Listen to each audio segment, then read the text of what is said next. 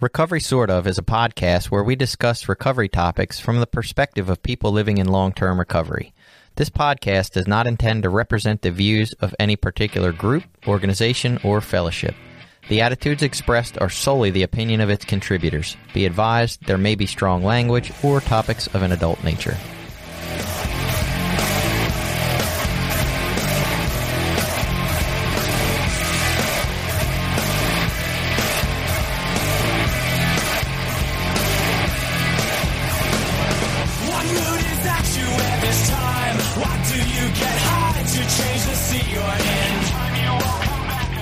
Welcome back. It's Recovery Sort Of. I am Jason, and I am not dead yet.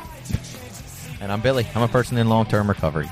And I'm Jenny. I'm also a person in long-term recovery.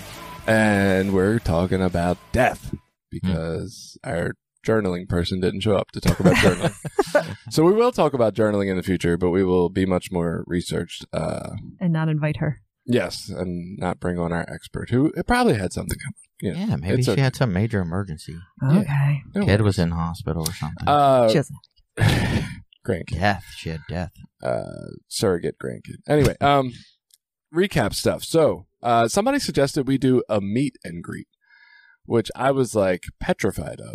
Yeah, me too. What? Socially awkward. That's why I'm doing this. Yeah. So this was Emily, and I was like, I don't know about that. Partially because I don't even know how to do a meet and greet online or in person or any of that. But second, like, who the hell would come? And that's what I was. I'm like, you'd be the only person there, Miss Emily. Right. Do you want to just have lunch? Right. We can have lunch. You can just come meet us. I guess I'm the only one who's excited by that. I'm like, yeah, let's do it. Yes. Well, I think like Jason, I'm like, nobody wants to meet us. Right. I don't know. Maybe I doubt we'll do that. Maybe Jenny will do a meet and greet for us. Like, you can come meet They probably Jenny. don't want to meet me. They probably want to meet you. I don't know why they would want to meet us. So we did get some new topic suggestions. There was myths about NA. There was keeping yourself safe around newcomers when you're still early-ish in recovery yourself. I might have mentioned that. Those are both from Holly. And then Katie Candy said we should explore the big book being brought into the 22nd century. And I do think we kind of have that one set up already for a future recording date. So listen in 7 or 8 months from now, and that'll actually be coming out because we are ridiculous about how we record early. It won't be We that need a far in advance. Super old timer from AA for that. Well, The guy with like 52 years. no, maybe we should have a super old timer and just somebody newer that's read the book. Both. Yeah, so For sure. I don't know. I doubt we're going to get that super old timer because I don't feel like hearing that bullshit. But I do have somebody who's read the big book multiple times, at least the first 164 pages where all the actual information is, not the story crap like the NA book has to. Thank you for continued donations. We really appreciate that. Still passing those on and helping people out. We got a beautiful comment on our website. Actually, we got Jenny got one on her blog. I did? Yes, I forgot to tell you about that, Jenny. It says, Jenny, love the post. Even if your kids were born with a predisposition for alcoholism, your family life doesn't involve partying and getting drunk. That's a little personal about your life. That right there will save them.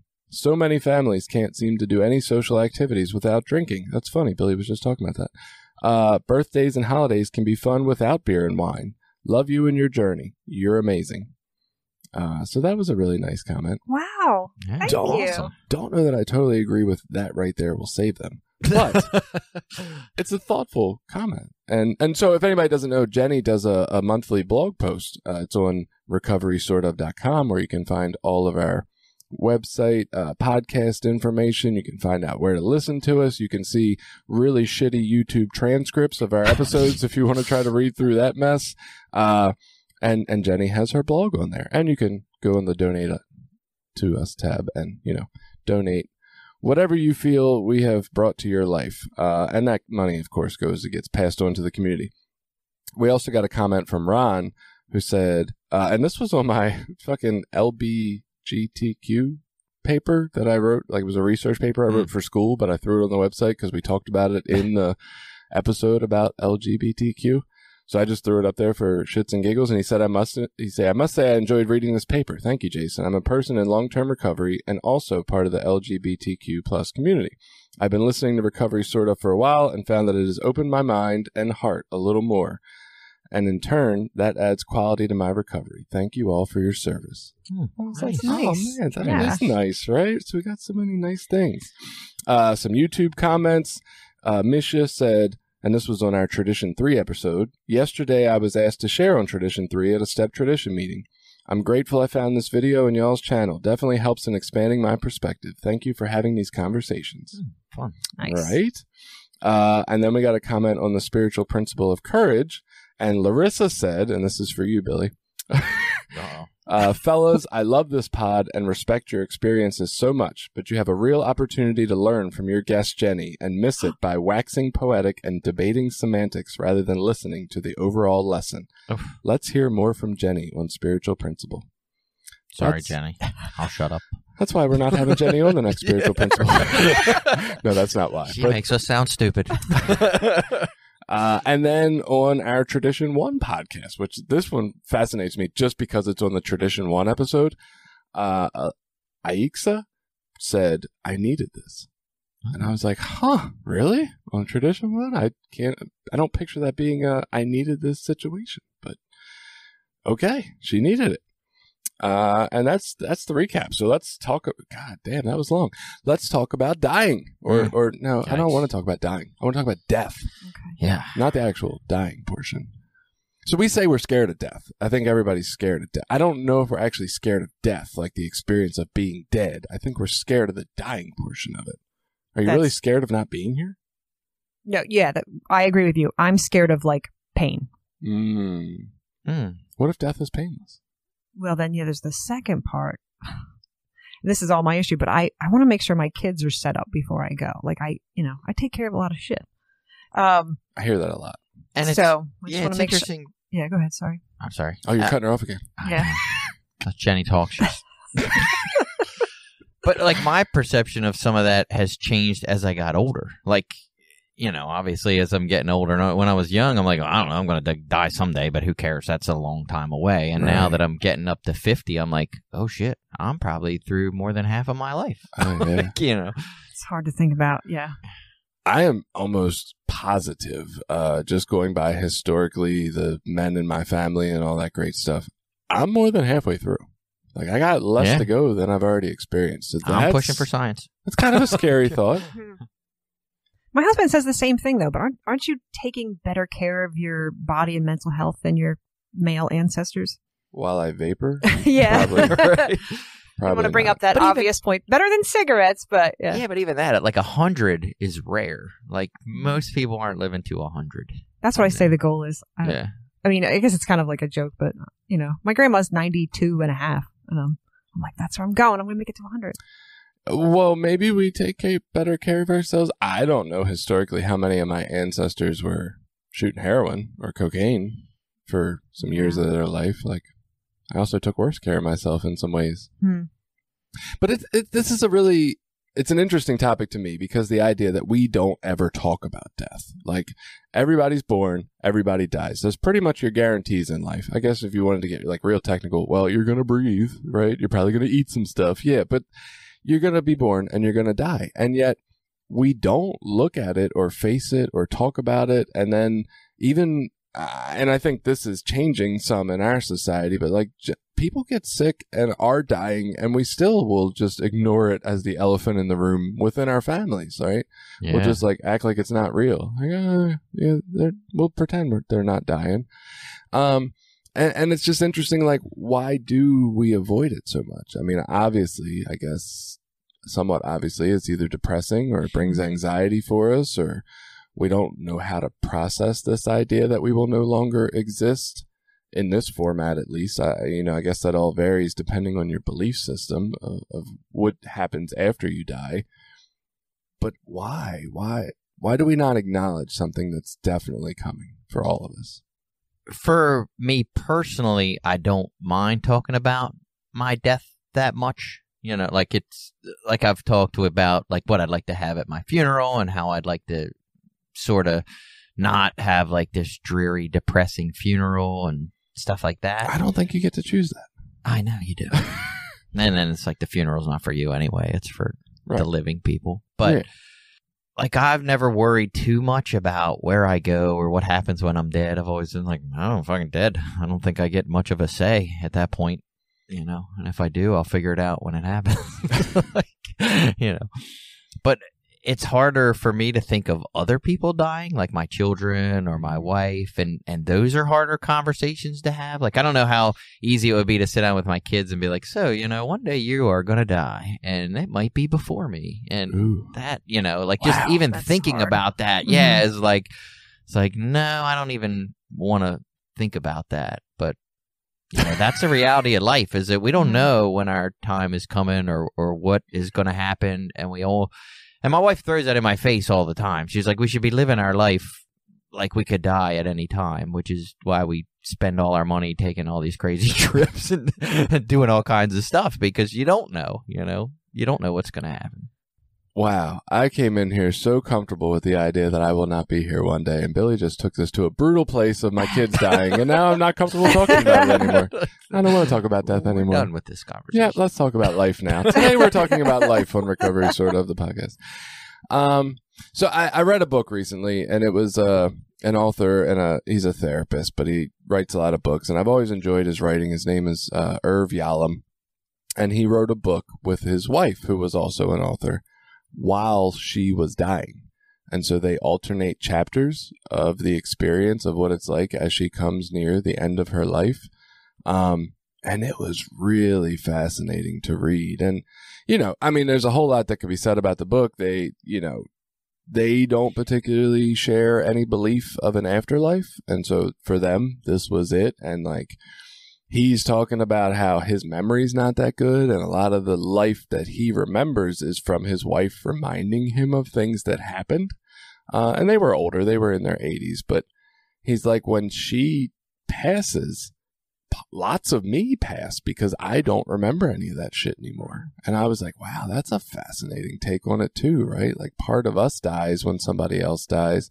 Kind of like you hear, you know, as long as you're remembered by someone, you live on in some fashion, but also part of us leaves with no wonder grief hurts so much if part of us is leaving, right? Even if I remember all the things that I've done, the person I shared them with, which I part of me is like tied into this thing of like, I don't mind doing things by myself. Will I go see a movie by myself? Sure. Will I go places by myself? Yes. But it almost loses something if I don't get to share the experience with someone, because to me, that's kind of the point of life, I guess, is to share with other people. And so even if all the things that I did with my wife, I don't get to share with her anymore because she's not here, that's a big loss. Yeah. And that recently hit me. So we took a family vacation. When I say family, it was, you know, my family, and then my sister and her boyfriend and son, and then my dad. And like a couple of days before the trip, I thought, man, you know, if my mom was here, she would love this. Like, this is the kind of stuff. And it made me sad. I actually cried. You know, it was like she would really, because this would have been the type of thing she always liked to do or tried to do for us. She would try to get all of us together as a family and have trips and do things together. And so it would have been even probably more meaningful for her than any of the rest of us, and she isn't here to celebrate that.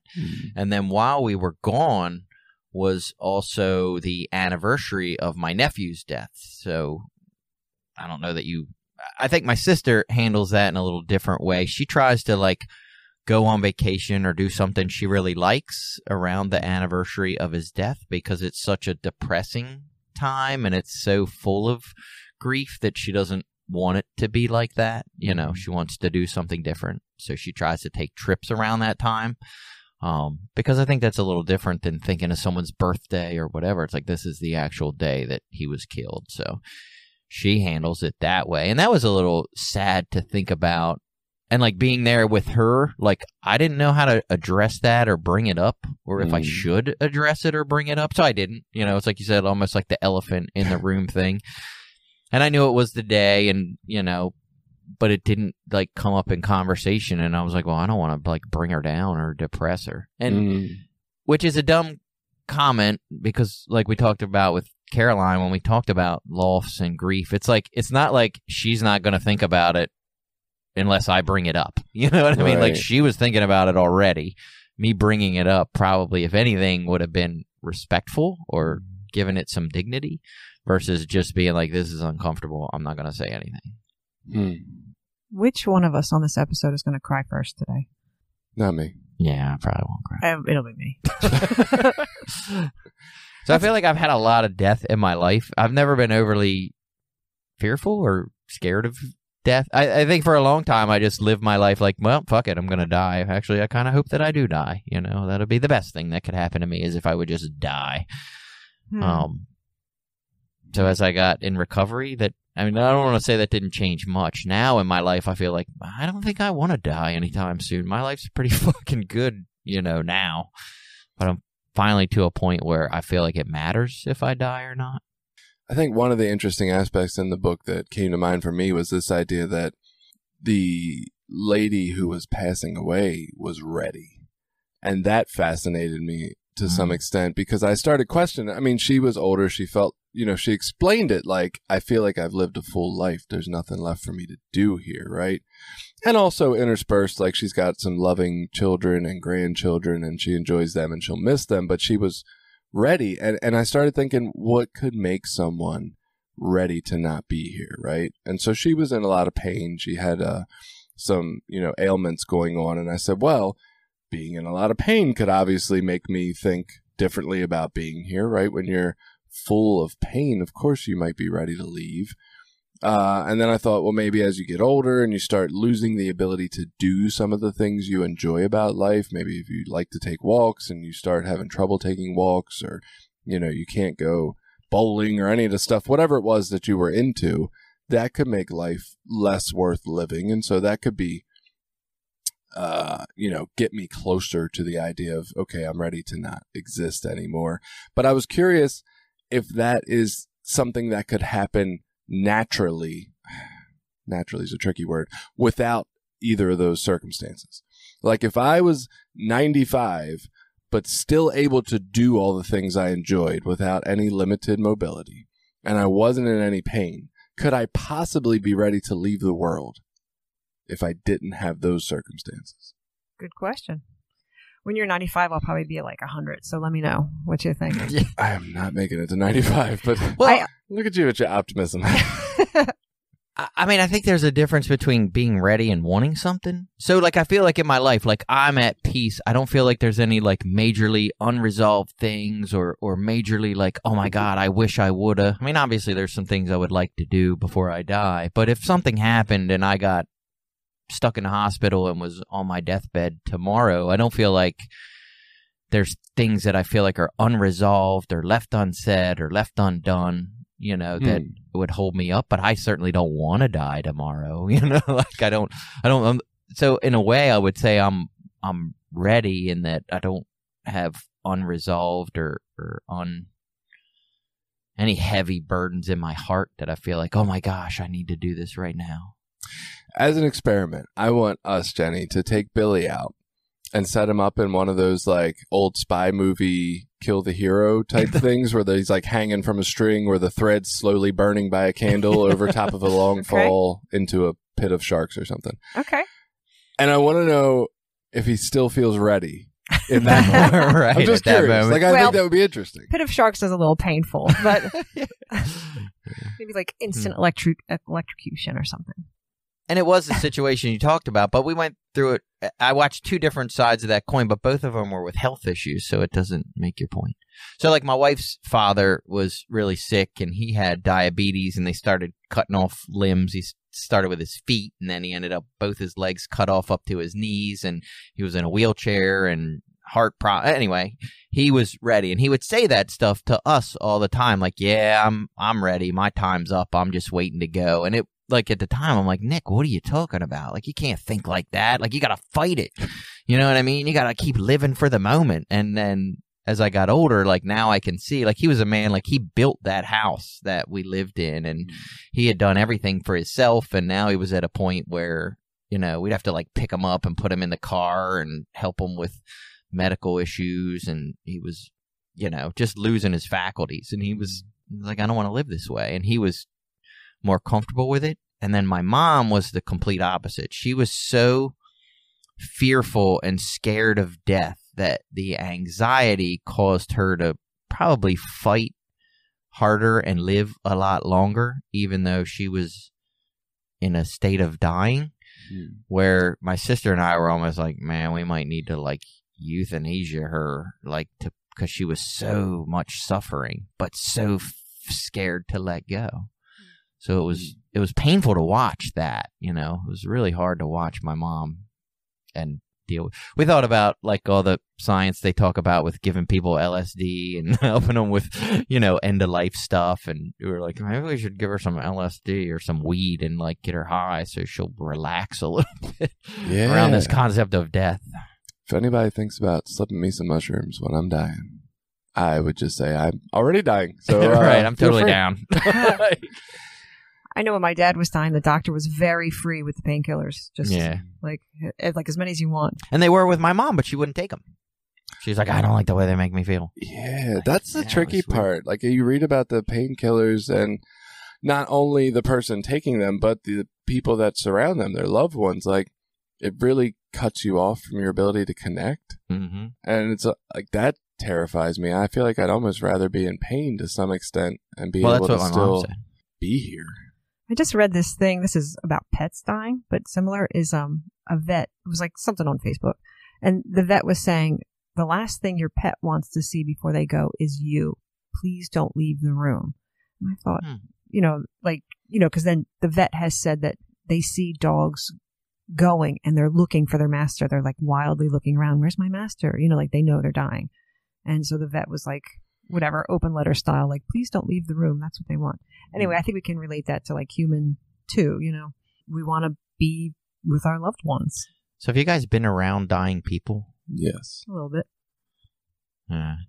It's weird. I've been in a couple situations around dying people. One was a car accident. A guy that was in high school, a little older than me. I was 14 or 15 and he was probably 18, and he crashed his car right in front of our house, and like it was really bad, like really he was in a truck and rolled it a couple times. It was like laying there dying, and he died while we were there. It was me and then our neighbors, and the neighbor lady was freaking the fuck out, like screaming. It was, you know, screaming at the top of her lungs, call the paramedics, blah, blah, blah. And, you know, at the time, I'm like a 15-year-old kid, like, what the fuck is going on?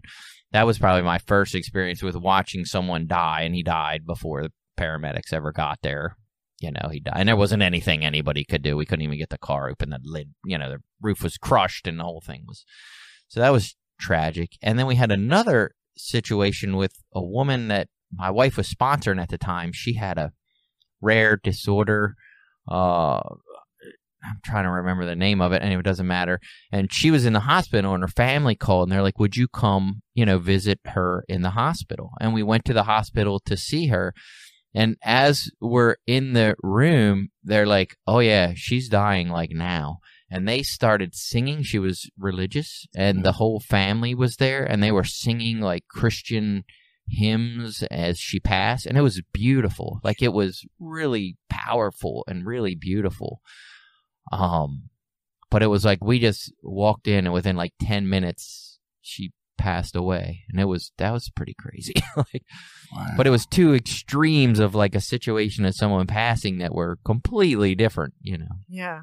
And then we were all there when my mom passed away. You know, she didn't want to go to a hospital or nothing. She was in the house, and all of us were there. My whole family, my brother, my kids were all there, and we just went in and sat with her, and you know, she died while we were all there. And I thought, man, that's probably how I want to go. You know, if I get a choice, right? Like, I'd like to be around my family and people that love me, and with them there. And home. Yeah. At home. Yeah. My mom was at home. Seems so scary to me. Like when my grandfather passed, he had I was young. I don't know exactly which cancer it was, but he was like all tubed up and, his eyes, he couldn't open his eyes and stuff. So we had to like hold his hand. And so we knew we were there. I'm like, I wouldn't want to go in a hospital. Like given the choice, I'd want to be home, with family loved ones or even just home by myself. Like the hospital death is like terrifying, but I'm also the person I chose not to have a hospital birth either. Both my kids were born in a birth center. Hospitals are so like fluorescent and beeping and I just, try to avoid those places. Well, and that was a weird thing too. And I've never really thought much about this, but when these people were dying, like, and I don't know what it is. I'm not a fucking doctor at all, but you knew they were dying. Like we knew they were like, when my mom passed, she had been sick for months and months of time and slowly getting worse and worse. But when it got to the end, there was no doctor or anybody there. We just all knew. We're like, oh, this is different. You know what I mean? Like she's gonna die. And we all kind of went in and sat with her and stuff. And it was the same with the guy in the car accident. And I don't know if that's just, he was bleeding. I mean, it was pretty gruesome. But So there was sorry a to see sense that. of like, he's gonna die. Like he's not, you don't live through this. Like this is not something that like you're gonna be back in school in a couple weeks. Like it was pretty bad. But in all those situations, like you could, I don't know if that's spirit or what that is that lets you know that this is a passing of something.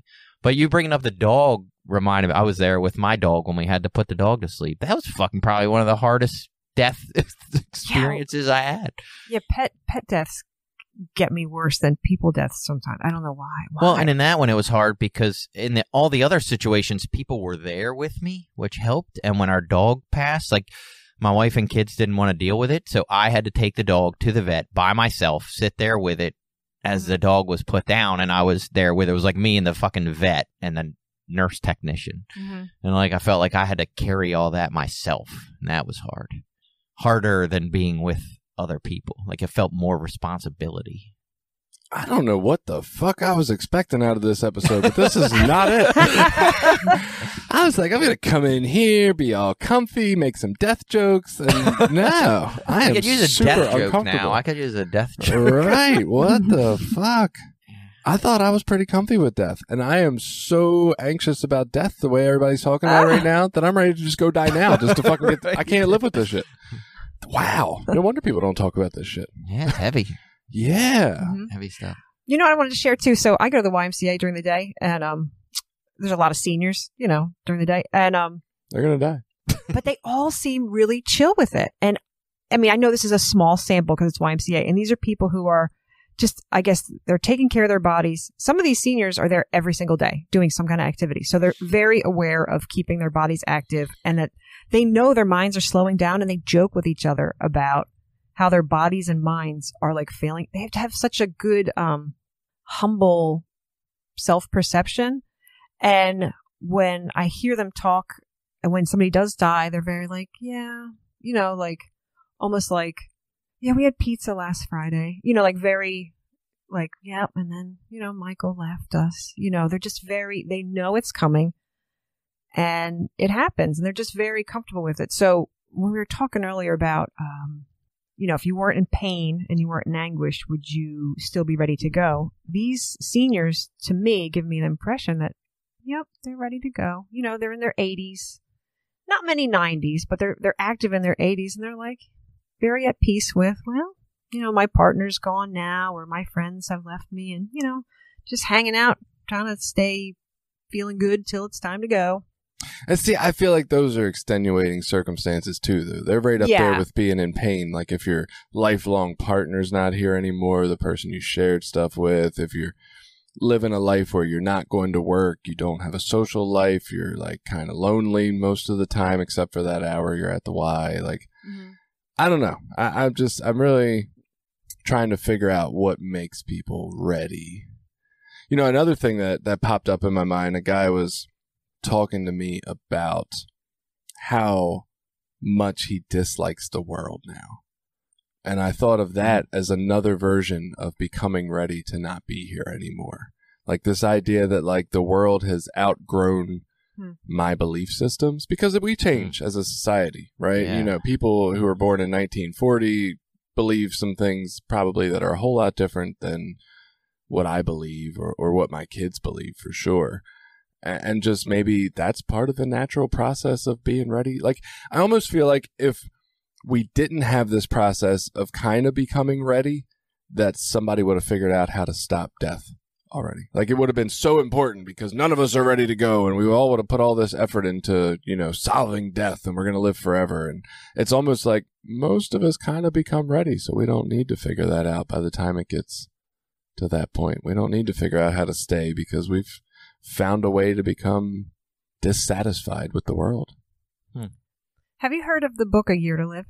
No. It was written by Stephen Levine. Didn't read it, but I heard about it. His son is Noah Levine, who started Refuge Recovery. So Stephen Levine was also like a spiritual teacher, kind of Buddhist leanings, and he wrote this book, A Year to Live, and it's basically based on the premise you're gonna operate based on the premise that you're gonna die in a year. So everything you want to take care of, do, make settled before your death, you have a year to do it. And then after that year, I guess you live freer or more, unburdened. So I thought that would be an interesting thing to try. I know there's like lead programs out there.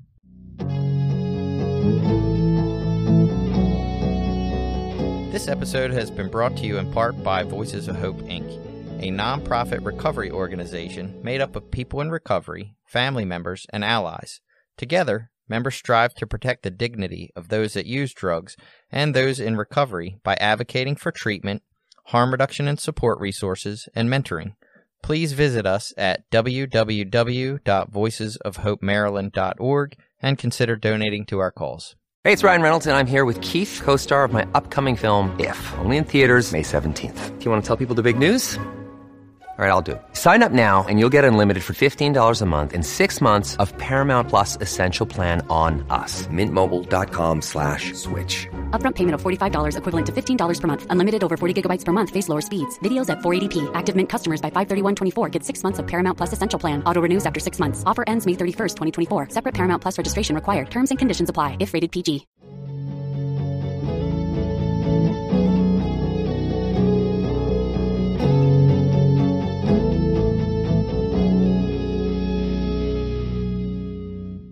Well, and of course, we always hear about the financial aspects of getting ready for death as far as wills and stuff like I've been thinking about that stuff lately. Like, oh yeah, I guess we're at a point where it's probably a good idea for us to start figuring some of that out with our kids and who would take care of them if we die. Because early in my life, I'm just like, well, I'm not dying, so that's fine, So you don't have that together Don't have to yet? worry about that. That makes me feel better that you don't have yours taken care of. No, Because I haven't never done did. mine either. And Have you done that grown-up stuff yet? I'm a little younger. So. Okay. It's just, it's total irresponsibility because it's like, who knows what could happen at any time, and hopefully all those things are set up, and I'm just like, it's total denial of responsibility. My first sponsor, like she's about my age, and she was like in her 30s, and she really urged me to get it done then. And it's been a while, and I still haven't done it yet. Well, and it's hard to tell with me whether I avoid that for the emotional aspects of it, because that's an emotional thing that's tough to deal with, or whether it's just irresponsibility. I mean, I think it's work. I think it's more the irresponsibility because It's so I don't much- like dealing with insurance or any of that stuff that involves legal proceedings. It's way easier to take apart your kitchen than it is to do a will. Oh, yeah, for sure. My wife and I just took a vacation recently without our kids for like 5 days. It was just a nice long weekend. And the night before we wake up to take the plane flight, she's like sitting at the table writing these little letters out that we have to sign. I'm like, what the fuck are you doing? Oh, well, my mom just said it'd probably be good if, we wrote these out to let people know that we wanted her to have custody of the kids and, ability to have them see doctors and take care of their school stuff and all that. And I'm like, I'm not okay with signing this. Not that I have a problem with your mom doing it, but like, this was kind of thrust on me at the last minute. I have never considered that our plane might crash or something. Like, that's fucked up. I know you guys should vacation on separate planes so that if one dies, the other one doesn't, And we joked about this before we went on our trip. Like, my wife said to me, well, at least we're all going together, so if the plane crashes, we all die together. Like, She really I was does put it in your what? face all the time. Like, you can't think that way. Like, I'm not thinking that the plane's going to crash. We kind of had that talk when we just took our vacation as a family last summer because we Yeah. flew to Jamaica and it was like, nothing to worry about. If we all go, we all go. Yeah. I guess our family plan is don't vacation together and we'll live longer. Yeah. Maybe I'm more in denial than I am comfortable with. Like, I'm just in denial. Like, whatever. I have heard, and this was something from Irv Yalom that he has said in other books, because a lot of his work has been about death anxiety. And his theory is that the cure for death anxiety is a life fully realized, basically. It might not be the exact wording, but if you're living in the way that truly feels like it's what you are supposed to be doing, and you do all those things, and you're not like living for what society expects of me or what my parents expected of me or any of that, that you won't have the same, I mean, I'm sure there's always some level of anxiety around death, but you won't have the same unmanageability in your life due to it, because you're just doing what you're supposed to be doing. Like, you don't have to worry about what's left undone or what you didn't do, or, you know, the people who get close to death or realize they have a certain amount of time to live and say, oh my God, who knew I could choose to be happy? And I've been choosing to do all these things that I didn't even really care about, and show up at these parties that people invited me to out of some sense of obligation. And like, why did I waste so much of my life doing that? Yeah. And I think that's where I'm at with it, more of that phase of things. And I actually heard a similar, I'll say a similar concept. There was a TED Talk, and I can't remember who did it, about death, and like someone who spent a lot of time, I think it was like a hospice nurse, and she was talking about like the top 5 regrets of people when they were dying, and none of them were like, oh, I wish I had worked more hours at my job, or I wish I had, spent more time, out playing golf. It's usually like, I wish I had spent more time with people that I loved. I wish I had traveled more. And there's a top 5 things that people regret. And I can't remember them off the top of my head, but it was like, it reminded me of like, oh yeah, it's about like quality of life. Am I doing things that make me feel like I'm alive? I'm spending time with people that I love, and I'm doing things that I like to do. And for me, that has a lot to do with like nature and being outside. And I like fixing things and building things and doing things. And I don't want to waste my time doing a lot of things I don't like doing. Right. That's totally my justification for having a messy house. It's like, I don't want to die being like, well, at least my house was tidy. I actually ran into this yesterday. So I was sitting there playing my video game for a few minutes, and I was getting close to this, like, you had to complete this certain thing to get this reward or whatever. And I was like, oh, I'm only like 3 games away. And my 3-year-old, well, she's 2, she's almost 3, wanted to go outside. And my wife was like trying to nap on the couch. And I'm like, why won't this bitch get up and take her outside? Right? Because I didn't want to stop what I was doing. And I just wanted somebody else to take care of it. Right. They are. But realistically, like, I was trying to step back from it a little bit. I'm like, a lot of my day and week and month is dedicated to other people. And it's like, it's okay for me to spend some time on the video game. I hadn't been on there long. Like, trust me, there's been days where I'm like on hour 6 and I'm like, I'm a piece of shit right now. But this was not one of those. Right. This was like, I'd only been on it for like 30 minutes. I'm like, gotta get some time to myself. Right. I'm like, I just sat down here to enjoy this. Right. So I'm getting a little shitty, but at the same time, I'm like facing this kind of death thought in my head. I'm like, what am I going to give a fuck about? Am I going to care that I met this reward in my video game, or am I going to be like, yeah, I went outside and spent some time with my kids? So I did play like one more game, and then I was like, all right, I'm turning this off, and I'm going outside. And that kind of thinking can help me, right? That idea of like, what really matters here? What's going to matter when I'm looking back on it? Who do I want to be? And whether that's at death or whether that's tonight when I lay down, who do I want to be in this day? And it wasn't necessarily easy. I wanted what I wanted, but I ended up going outside, and we weren't out there forever. We were out there for like an hour, and then the neighbor kid came over, and he kind of drives me crazy. So I was like, I got out of that somehow, but I gotta go play some video games later. But yeah, no, that thought process, right? That futuristic, let me look at myself in the future, looking back on what I'm doing now. I think that's useful.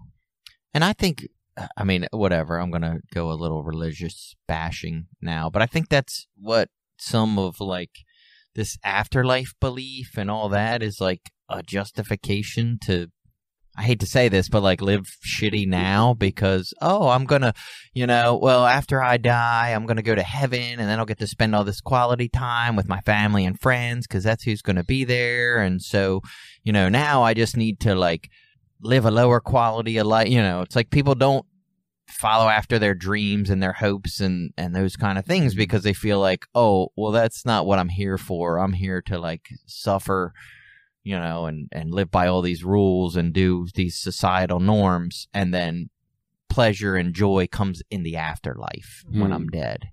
Like that's my take on it. I'm sure people have better take on it than me, but that's always been my take on that. I follow you. I'm not going to live my life based on what happens when I die. I mean, if that happens when I die, that's fine too, but I'm going to live my life now as if what happens after I die is irrelevant. Can I tell you guys about the Buddhist death practice? Okay. Yes. So we've done this a few times in the Buddhist recovery meeting here. It's a meditation where you are guided into your own death. So usually you're doing it laying down and you have a recorded or somebody's speaking it about you dying. So you are laying down like Shavasana yoga style. And this person walks you through a visualization of your body decomposing into the ground. I mean, like nitty-gritty details, insects, blood, fluids, rotting, smelly. And then all the way down, it's probably, a good one, from my experience, is like almost 30 minutes, but they go longer. And all the way to visualizing your body as like dust in the wind. It's really cool. Do they have one that's 3 days long so you can come back to life like Jesus? I'll check Insight Timer. Well, see, and I'm all cool with the like going back to nature part. I'm thinking the part of like where it's the like day before you get buried in the ground and all that. Like you're driving to work one day and all of a sudden you're like smashed by a car and like, you're in the hospital and you're dying and your loved ones are all there. Like, fuck, that feels heavy. I want to meditate on that. Yeah, I guess the Buddhist one is like the ones I've done. You're already dead. You're like laying in a field. You're like, it's the most peaceful way to die, but the Buddhists keep in mind that death is part of life and that your body is just kind of a vessel on this earth and it's not forever. And so if you always have death in the background, like you would live today in a better way. I've actually done that meditation. What did you think? It's interesting. I think it's part of the things that have, before this episode, made me think that I was getting better with the idea of death. I got to reevaluate that now. I might have to journal on it, right? Yeah. No, but it's fascinating. So I do feel like this idea of living with the idea that death is coming, right, has helped me a lot. It's changed. It's helped me, and I feel like it's kind of hindered me in some ways. So we went to Hershey Park last week, and I fucking hated it. It was so crowded, right? It was an hour to do anything. My son and I stood in a line for an hour to get on bumper cars for a minute. It's like, what in the fuck are we doing? I just felt like we were wasting our time. We stood in line for like an hour and 15 minutes to get food. I'm like, this is just... I would die. Yeah, you're there for like 8 hours and you get on like 5 rides. Maybe. And I'm like, yeah. Wow, that blows. Yeah. And it just, that is not appealing to me. And I started brainstorming. So we've been doing this with my mom for years now. And I started brainstorming, like, what could we do next year different where we can actually like be doing something and spending time together instead of just standing. Like it didn't seem like an amusement park. It felt like a standing park. Yeah. So in that sense, I feel like it's kind of ruined me. Like I don't have, it's not that I don't have the patience. Like I meditate. I can stand here for an hour, but it's just not what I want to do with my life. Not when you pay all that money to get in there too. Right. Use your resources differently. But then like yesterday, I'm, not shaving my head right now. I'm like, I had COVID. I didn't shave my head. I'm going to grow my hair out and see what happens. So I was going to go get a haircut. And so after my son's baseball game, I looked up on the app at Great Clips. I'm like, 20 minutes. It's going to take us at least 10 to get there. Perfect. We'll sit for a few minutes, and we get there, and there's like 5 people in front of us and 2 people cutting hair. I'm like, we're going to be here for at least 45 minutes before we get our hair cut. And we sat there for a minute, and I was like, do you want to be here? And he's like, no. I'm like, yeah, me neither. And we just bounced the fuck out. Bye. And I was still a little annoyed that I wasted the time stopping by there at all. But, like, I don't need to waste my life. I honestly don't give enough of a fuck what my hair looks like to sit in hair cuttery or Great Clips for an hour waiting for a haircut. Like, if I can't do it quick, I'll go back to shaving it. Like, fuck all that. I just don't have the time in my life to be spending doing dumb shit or waiting for services or, like, they just don't mean that much to me anymore. Yeah, and I mean, whatever. Not this gets off the death thing, but I look at the Hershey Park thing as like, well, that's an experience. Now you know. You don't want to do that. Instead of your kids and everybody being like, yeah, we want to, like, that sounds like so much fun. Like, no, it sounds like fun. Fucking reality is not, right. You know? And that's one of those life norm things that everybody thinks, oh, yeah, we need to go to these amusement parks and spend all this money and do all this. Sucks. Yeah. It sucks, you know? Use your wisdom to prioritize.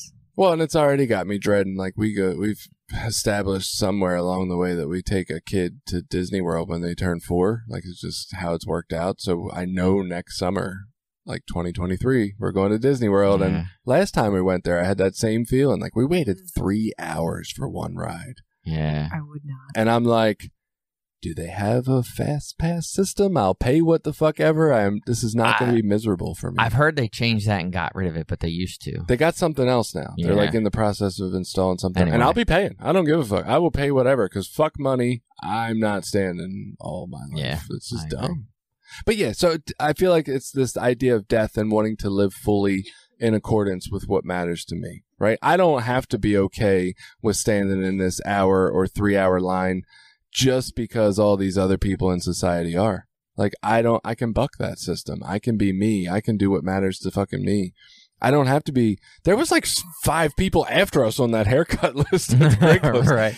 I don't have to be them. Like, Right. y'all want to wait for a haircut? Fucking feel free. I'll even make your life easier. I'll bounce out this line. But I just got to do what matters. Like, do our fucking haircuts and appearance matter so much that I want to sit here for an hour? Not to me. Yeah. But to tie this into like some of the recovery stuff for me, like was really important that I go through and figure out what my morals and values really are so that I can live in accordance with them, right. You know, and figuring out like I like nature stuff. I like being outside and hikes and walks in the woods and seeing beautiful nature things. Like when I'm out there and I see those things, that touches my spirit as much as I'm sure church does for other people. You know, for me, that's where I get that fulfillment and satisfaction and connection to whatever you want to call a higher power. If there is a higher power, like all that shit comes from nature. But I don't know that I recognized that, you know, when I was using or when I was young.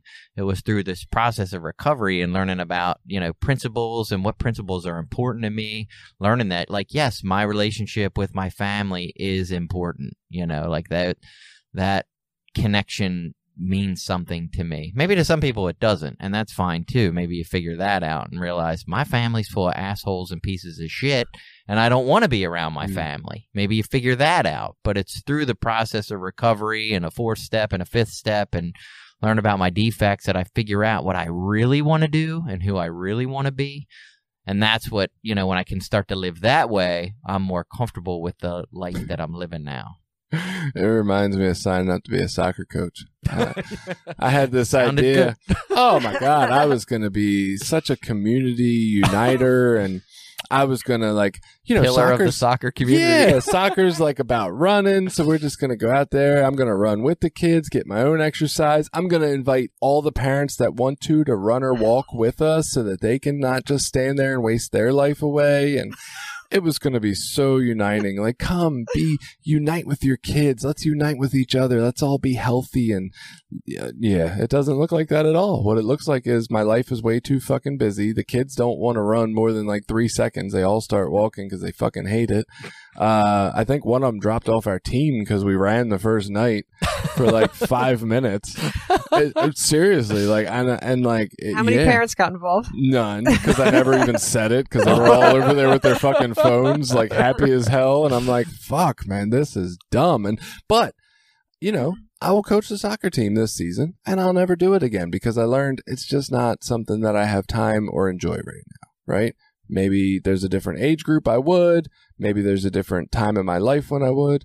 It's just not for me. But it's that practice of learning what is and isn't and not trying to force it, right? I don't, like you said, I don't have to force that Hershey Park is something we have to do every year. I don't have to force that I need to be this soccer coach or whatever, right? Like, I don't have to do any of these things.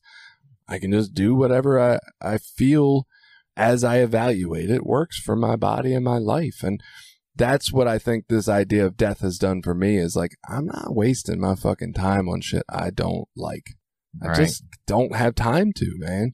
You talk about the process of dying. You're fucking dying now.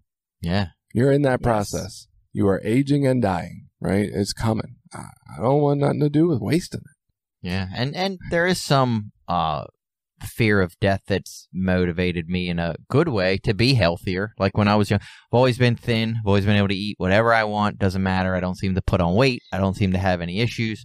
A couple of years ago, doctor said, oh, you're on the verge of high cholesterol. You know, you can fucking do something about it now, or you can take medication. And I was like, I don't want to start on that path of like medication for my heart and medication for my cholesterol and medication for my whatever. So I'll exercise, you know, and diet because I know I'm aging and I can do that. I don't know, kicking and screaming, which is what I'm going to do. You know, I'm going to fight it. I'm going to, in a reasonable way. I mean, I still like ice cream and still like some good things. Right. It's interesting you talk about like in nature. I feel like I have come to that conclusion too, and yet I still and I blame the way my life is set up, which there's part of that, right? There's 5 kids. They are involved in some sports. I don't know the solution for that one at all times, right? I have the argument with my wife that we need to have them in less, but I also see the other side of like, well, which one do you tell they can't do something? And, you know, how do we work that? But I don't make the time that I would like. Like, I couldn't tell you the last time I took a hike. Or you talk about golfing. I like golfing, not so much as a like, I need to go out and be a good golfer, but I like going out with people I enjoy and just spending time hitting the golf ball around. It's fun to me. I couldn't tell you the last time I've done that. Like, I don't feel like I find the time. And part of that is my life, but there's also part of it that like I end up, and this is maybe something I can journal about, I end up feeling like when I finally finish all the scheduled and responsible activities, I'm like, I'm done. I just want to sit the fuck at home and not do it anymore. And I don't know if that's a lingering piece of a depressive nervous system or being down, because that's kind of my thoughts about death too. I'm like, I don't want to die, but fuck it. Once I'm dead, I don't have to deal with this shit anymore.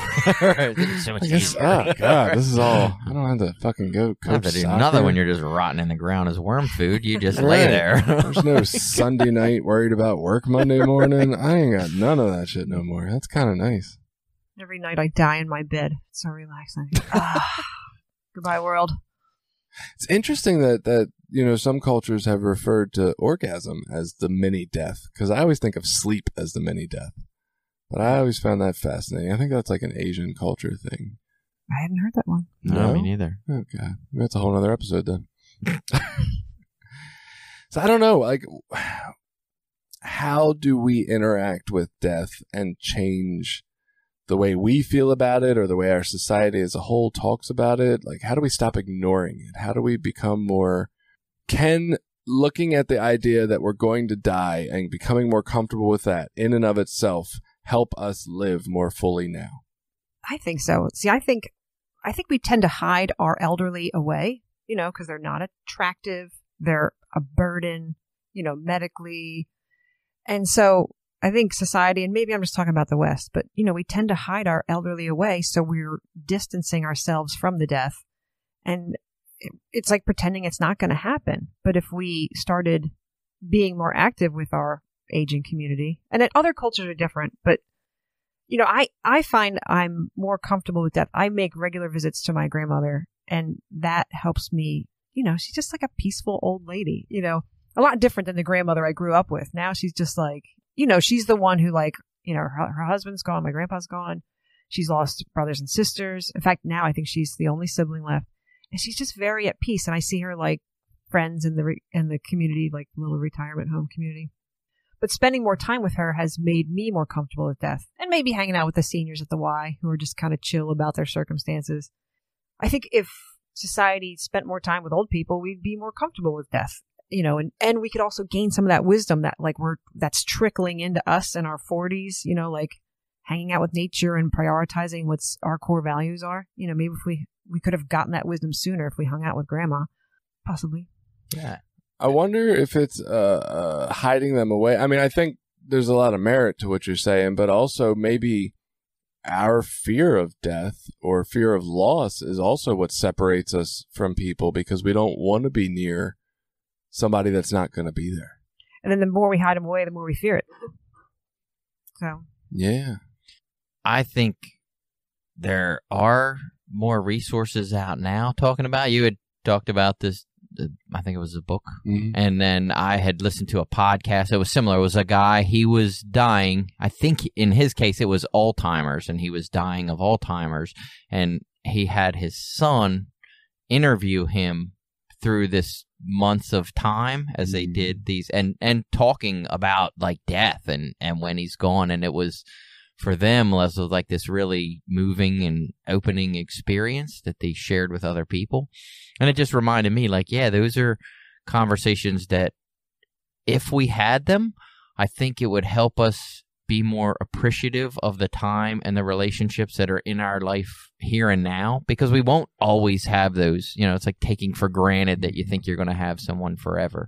But I don't know that I'm going to have my kids forever. And I don't know that they're going to have me forever, and, you know, or my spouse. And if I just, not that I have to live in complete fear of that, but if I just keep that sort of in there somewhere, like, hey, maybe there's some things I could be doing today that I want to put off, a conversation, a discussion about some emotional issue, something that I might want to say that I haven't taken the moments to say. You know, if I think about, I might not have this person forever, that can motivate me to do some of that stuff. And it's interesting, the age group, like I kind of expect older adults to pass away. Like I'm more prepared for that. But like last summer, I lost a guy that was, I think, my age, 42, 43, to a heart attack unexpectedly. And like we had dinner the week before that. And I do feel like I would have done something different. I don't know what. I don't know if I would have said something different, if I just would have expressed to him that I loved him more, if I'd have known, right? And then, you know, just recently, about a month ago, a guy who I've known for 10 or 12 years, and we, you know, not super close, but pretty close, and he was always a good guy. We played some volleyball together outdoors for a couple of seasons a while back, and in fact, you met him. We went down for that Sunday morning. His name was Kevin. I don't know if you remember or not, but maybe it was a Saturday morning, but he was in a car accident, and I was like, oh man, that's crazy. He's in critical condition, he's stable, whatever. But then a few days later, see it on Facebook, like, well, they're going to pull the plug because they don't think he's going to get any better. And it's like, damn, what did I say to him the last time we interacted? And did I express, you know, that I cared about him? And I think thinking about death more can help me to adjust the way I leave people's presence, right? We don't know. Like, this wasn't an older guy either. This wasn't somebody I was prepared to lose. You know, talking about, you said the thing about the guy interviewing his father or whatever. My father he had one of those books, like Tell Your Life Story or whatever books, and he wrote in it. And so I still have that. And my mom did one of those for my daughter at one point, and somebody had just got me one of those as a gift. And so I haven't started filling it out yet, more journaling.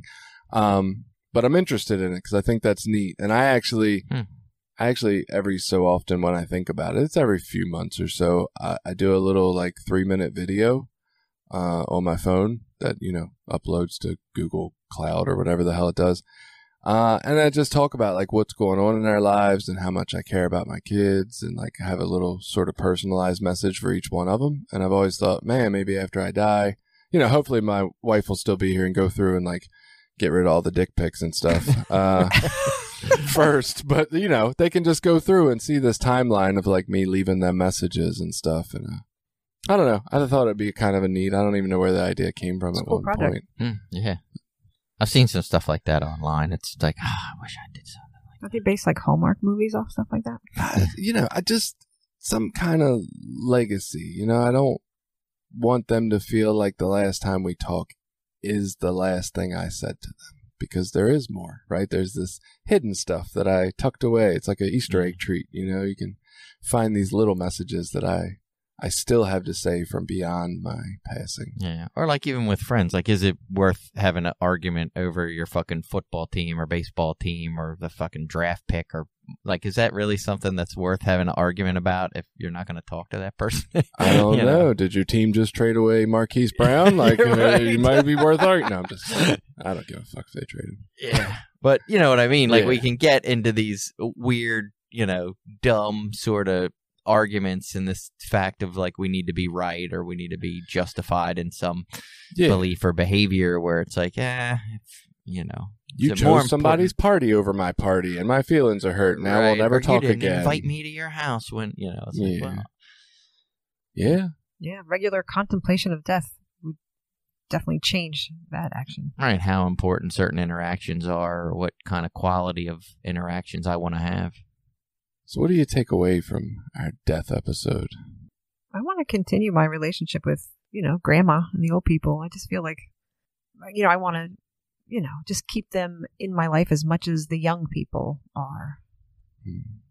I think it's just a good practice to include them in my life. One of my neighbors passed away. She was dying from cancer. I didn't know her that well, but somebody told me she really liked chocolate milkshakes. And since she was dying, it was like her diet was out the window, it was like, so I was like, I'm getting her one. So I ran out to McDonald's and I got her a chocolate milkshake and I was like, hey, Lynn. She's like, oh, hey. And it was so weird to be with someone who was like on the verge of death. I'm like, I heard you like chocolate milkshakes. And it was like, I was very present. I think because of my Buddhist practice, I was very present and calm, but it makes me sad kind of afterwards. Because, saying goodbye to her, thinking about, well, see ya. Take care, Lynn. I wasn't going to see her anymore, Right. So I do want to keep it close. I want to keep death close. That's what I'm taking away from this episode. I want to keep death close the way I have, and maybe even more so. I think I want to not exclusively, but I would really interested in working with people who are nearing death in my work. Honestly, I'm fascinated by it, and I think it's challenging, but I am interested in pursuing it. I just think I personally believe it's okay to be sad around death. That doesn't mean you're not okay with it. If someone passes, it's fucking sad. Like you had mentioned, that's a part of a relationship in my life that I'm not going to have. Some are closer than others. Some mean more than others. That relationship and time and what my mom brought into my life, I'll never be able to get that back. For me personally, just recognizing it's okay to be sad about that, but then on top of that, I can be grateful for the opportunities and the things that I have in my life now, and try to not leave things unsaid or undone or hanging out there in the wind. All right. So if this didn't depress you, I don't know what will. I didn't cry. Yeah. Go out there and get comfy, or at least more familiar with death. Yours and others, and maybe even just take some time to ponder, what would my life look like differently now if I more realistically knew that, death is coming, because it is. All right. Go out there and live. Have a good week.